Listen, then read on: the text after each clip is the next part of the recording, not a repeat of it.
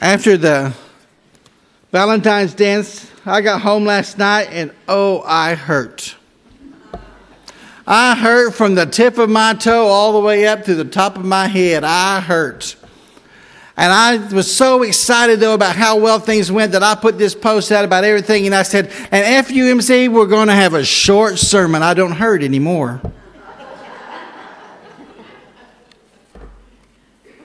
Several people have said it's going to be a short sermon, right? What are my sermons usually? Aren't they usually pretty short? Go to First Baptist. See how long their sermons are. You'll be back. My sermon text this morning is short. It comes from John 1, verse 1. In the beginning was the Word, and the Word was with God, and the Word was God. He was in the beginning with God. Let us pray. Dear God, I thank you for the word that you have given us. I ask, God, your blessings to be upon us as we hear your word. May we relax and know, God, that as we hear the message brought forth, that it is meant for our ears. In the name of Christ we pray. Amen. You know, I'm going through this book and reading this book, and I've been preaching each week this is the third week, I believe, and a series out of this book. And I never do sermon series, but the Lord's been really speaking to me through this book, this one is about the power of words. The power of words. I loved Ashley's little illustration with the tube of toothpaste, and I wouldn't have used Crest. I would have got an off-brand, but I'm asking her to give it to me afterwards if she's going to just throw it away. We have 6 kids in our home. You brought the wrong flavor. But it is so true. Once words are spoken, you can't take them back. And you know, once you put something on Facebook or internet or texting, you can't take it back. It's there. You can go through and you can delete what you put a lot of times, but it's just someone has seen it and it's there. And words can go one of two ways. They can be for the good and encourage, or they can be for the bad and hurt. For the good and encourage, they can lift someone up to restore their relationship with Jesus Christ and to restore hope and fullness to their life. But words that are out there to destroy can destroy to the very core. They can hurt and they can be painful. When I was in high school, I cleaned the school after school from the time I was in 7th grade. From summer of my 7th grade year all the way up through when I was a senior. I cleaned the high school every day after school and did during the summer. And I was cleaning the school and I went to the superintendent's office, which was in our school. And his administrative assistant was there and I was cleaning, and she said, "Daryl, what are you going to do with your life when you graduate?" And I said, "Miss Hastings, I don't know." And she said, "Don't let anything stop you from being who you know you're supposed to be." Now, she was talking about finances. I know she was, because she knew how poor we were. And she said, "Don't let anything stop you." I'll never, ever forget those words that Frances Hastings told me. Simple words meant to encourage. And I can tell you words that people have told me that have hurt me and destroyed me to the core. But I want to dwell on the good words that build you up and encourage you. The Bible tells us in the beginning was the Word. You know that word is with a capital W. What does that mean? It means it is a name. In the beginning was the Word, and the Word was with God. And the Word was God. Each time that word is spelled with a capital W. In the beginning was Jesus. And Jesus was with God. And Jesus was God. Do you know that the word that the scriptures are talking about is Jesus Christ himself being with God? Now let me tell you something about the word. The Word, when you look at Jesus, the Word is made up of hope and love. And the Word is made up of miracles. The Bible talks about at least 35 miracles that Jesus performed. Turning the water, I'm not going to read them all, trust me, because it's going to be a short message. Turning the water into wine. Healing Peter's mother-in-law. Healing the paralytic. Casting out a blind and dumb spirit. Calming a storm. Healing 2 blind men. Walking on water. Feeding over 4,000 plus. Healing a man that was born blind. Raising Lazarus from the dead. Cleansing of the 10 lepers. And even as simple as bringing in a second net full of fish. Christ brought hope. He brought healing, as was recorded over and over and over again. Our words can bring hope, and they can bring healing, as recorded over and over and over again. I was over at the hospital today to visit with Miss Kitchens, and I grabbed her hand to pray, and her sister-in-law was there, and we grabbed hands and we prayed over her. But what the greatest thing was, healing was already in that room. They said within an hour and a half before I came in here, her eye was swollen shut. And when I got in there, her eye was already open. And the healing had gone down. Now, she looks like a raccoon, and we told her that. 2 big old black eyes. But she was smiling and laughing. I walked in the door, and I'll tell you the words that they said, and I thought she was teasing. She said, "Speak of the devil, and look who walks in." And I introduced myself to her sister-in-law sitting there, and she said, "We were just talking about you." And I said, "But I'm not the devil."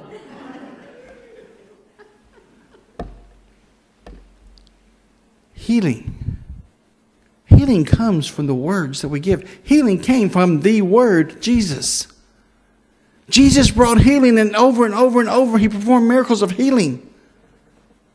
He performed miracles of provision. Do you know that we can provide people with what they need so many times with the words that we speak? We can provide people with those words because there's power in those words, just like there's power in the healing of Jesus Christ. That power is there to restore, to bring hope, to encourage, to lift up. To bring people back to a time where they can trust in Jesus Christ once again, simply because of our words of encouragement, our words of hope and love. And not so much words of hope and love when you get your kids out of church. Our words are just like those words of Jesus. Jesus spoke and people listened. People followed them. Thousands gathered. He fed 5,000 with His words. He fed 5,000 by performing a miracle. God wants to perform a miracle and use us to do it. I have been told over and over and over again that an outbreak is going to come, an outbreak of the love of Jesus Christ, an outbreak of revival is going to come, and it's going to come through the Eastland area, in this area, and it is starting in our church, and sometimes we can't see it because we put blinders on when we begin to see these things that are not the way we like it in our church. We need to look past those things and look past those things and speak the word of love and encouragement into the lives of the people that are in our church and those outside the church. Give them love. That's what's going to spark the revival that God wants to start right here in Eastland, Texas. And I hope and I pray that I will be part of it.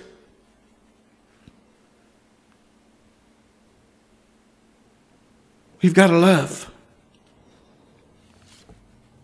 I thought, they're going to never believe me that word that's spoken of in 1 John is Jesus.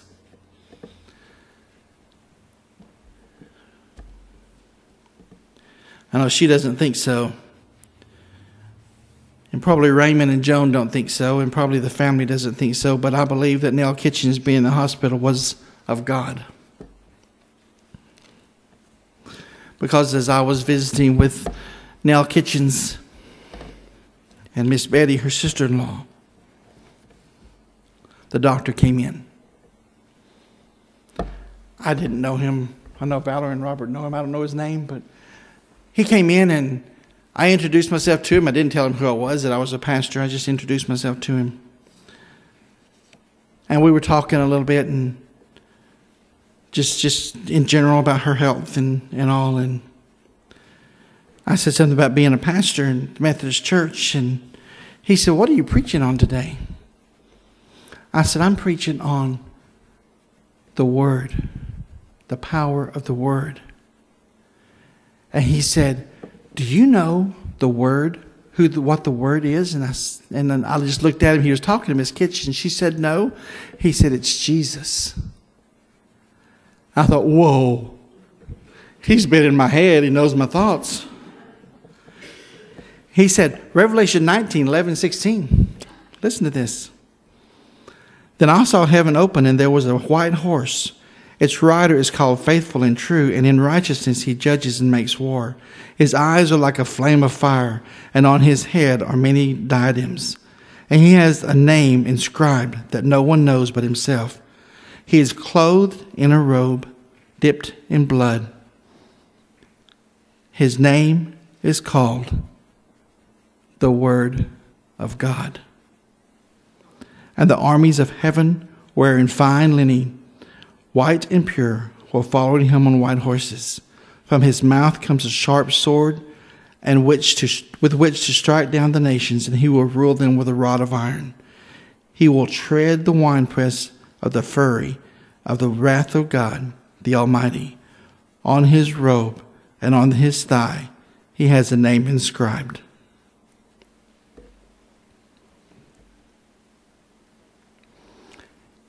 King of Kings and Lord of Lords. The Word of God, Jesus Christ. We have the power of the Word. We have the power of Jesus Christ to make a difference in the world.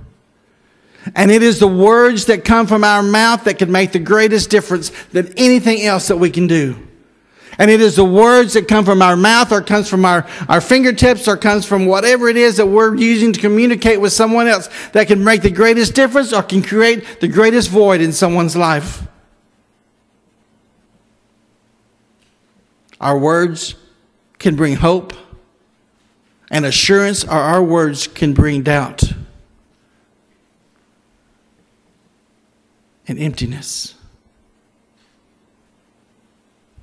What will it be?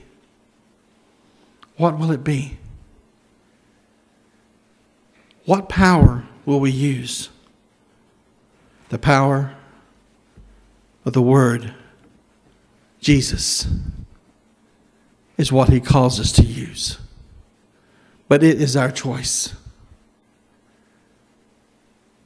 Today after church, or after you eat, or whatever it is that you do, I want you to go home or go to the store.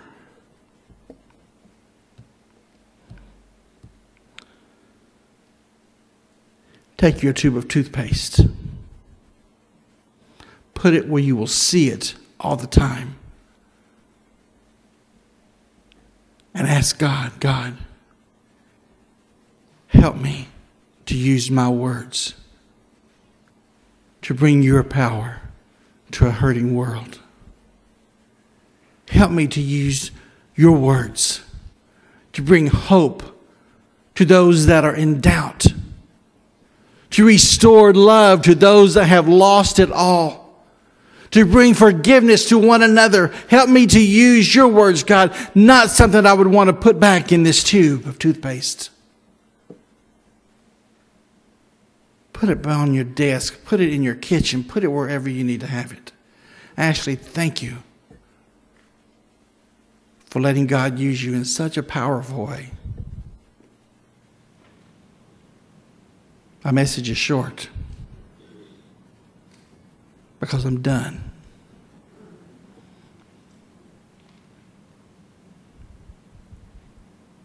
use his words. The Word, which is Jesus. Wonderful, wonderful words that bring life, or horrible words that will bring death. It's your choice. Gracious and loving God, in the beginning was the Word. The Word was with God, and the Word was God. Jesus, the King of Kings and the Lord of Lords. Help us, God, to choose words of love and encouragement, those wonderful words of life that restores hope and courage and love, forgiveness, all of the goodness that you came to give, Jesus. Let us choose you. Let us choose you.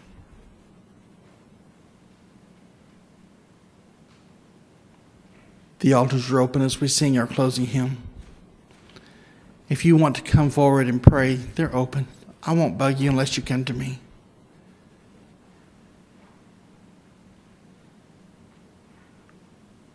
But if God is dealing with you on your words, nobody's going to care what you've said. If you just want to be able to be used in a more powerful way through the words that you give, and you don't know where to start, the altars are open, and let Jesus speak to your spirit. You may come.